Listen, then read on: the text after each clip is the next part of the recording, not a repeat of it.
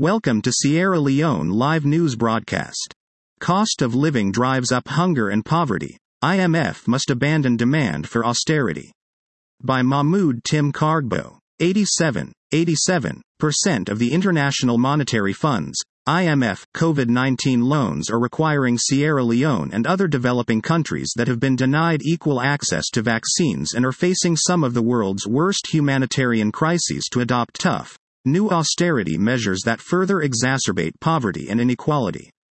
New analysis by Oxfam finds that 13 out of the 15 IMF loan programs negotiated during the second year of the pandemic require new austerity measures such as taxes on food and fuel or spending cuts that could put vital public services in Sierra Leone and other developing countries at risk.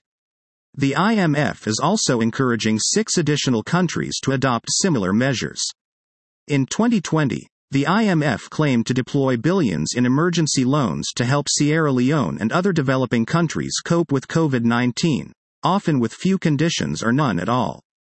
Recently, IMF chief Kristalina Georgieva urged Europe not to endanger its economic recovery with the suffocating force of austerity.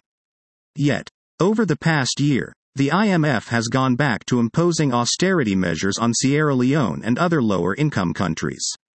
This epitomizes the IMF's double standard. It is warning rich countries against austerity while forcing Sierra Leone and other poorer ones into it. The pandemic is not over for most of the world. Rising energy bills and food prices are hurting Sierra Leone and other poor countries most. Sierra Leone and other developing countries need help boosting access to basic services and social protection, not harsh conditions that kick people in developing countries when they are already down. Kenya and the IMF agreed to a $2.3 billion loan program in 2021, which includes a 3-year public sector pay freeze and increased taxes on cooking gas and food. More than 3 million Kenyans are facing acute hunger as the driest conditions in decades spread a devastating drought across the country. Nearly half of all households in Kenya are having to borrow food or buy it on credit. 9 countries including Sierra Leone, Cameroon and Senegal are being required to introduce or increase the collection of value-added taxes, VAT, which often apply to everyday products like fuel, food and clothing, and fall disproportionately on people living in poverty. Sudan, where nearly half of the population is living in poverty, has been required to scrap fuel subsidies which will hit the poorest hardest.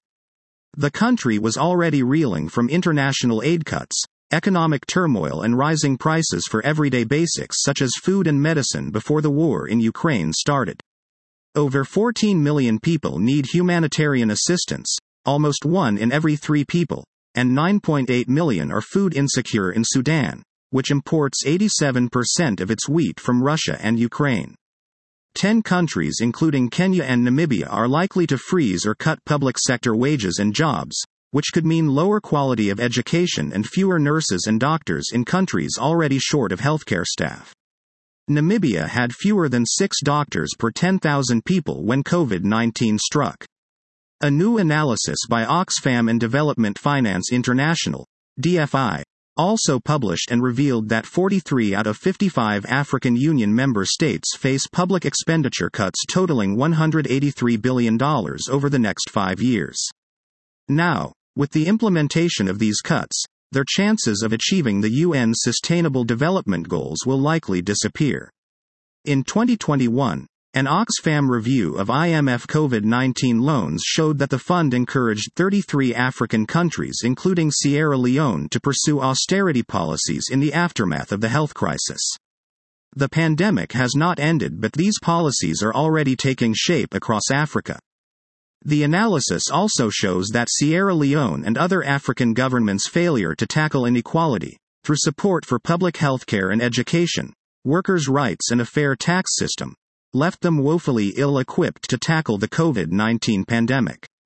The IMF has contributed to these failures by consistently pushing a policy agenda that seeks to balance national budgets through cuts to public services, increases in taxes paid by the poorest, and moves to undermine labor rights and protections. As a result, when COVID-19 struck, 52% of Africans lacked access to healthcare and 83% had no safety nets to fall back on if they lost their job or became sick.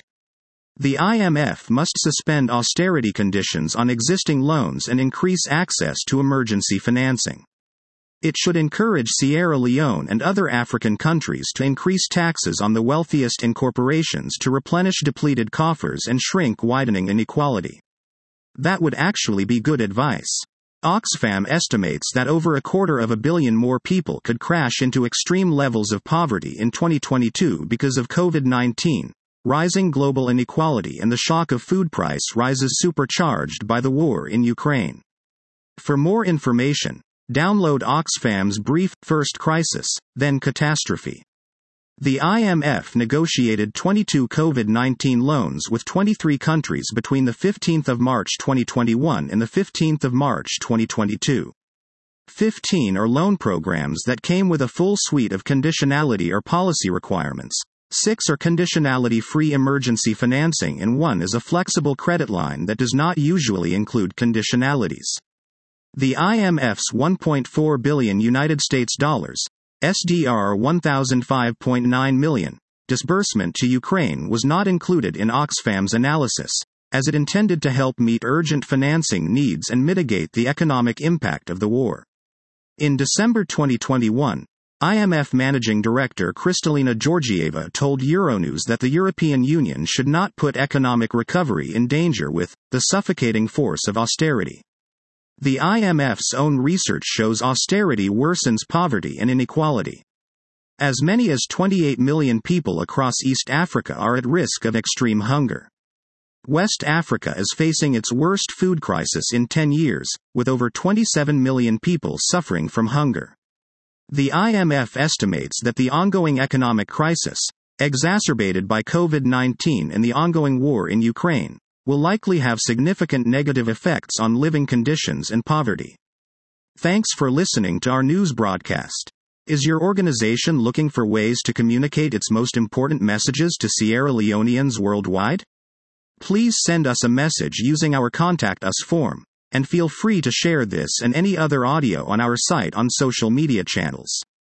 Sierra Leone Live, linking Sierra Leoneans around the world since 1999.